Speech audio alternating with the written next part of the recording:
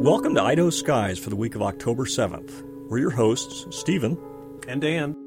Autumn skies are filled with constellations representing watery themes. Unfortunately, they contain stars that are mostly dim. The moon swims through these constellations this week.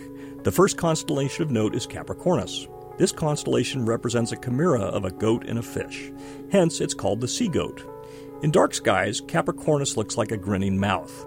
Over 2,000 years ago, the sun was in Capricornus on the first day of winter. East of Capricornus is an even fainter constellation named Aquarius. The aqua in Aquarius obviously means water in Latin. The last half of the name means carrier, so Aquarius is the water carrier, or bearer.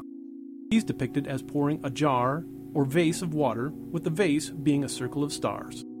The water of Aquarius flows south into the mouth of the southern fish, which astronomers call Piscis Austrinus.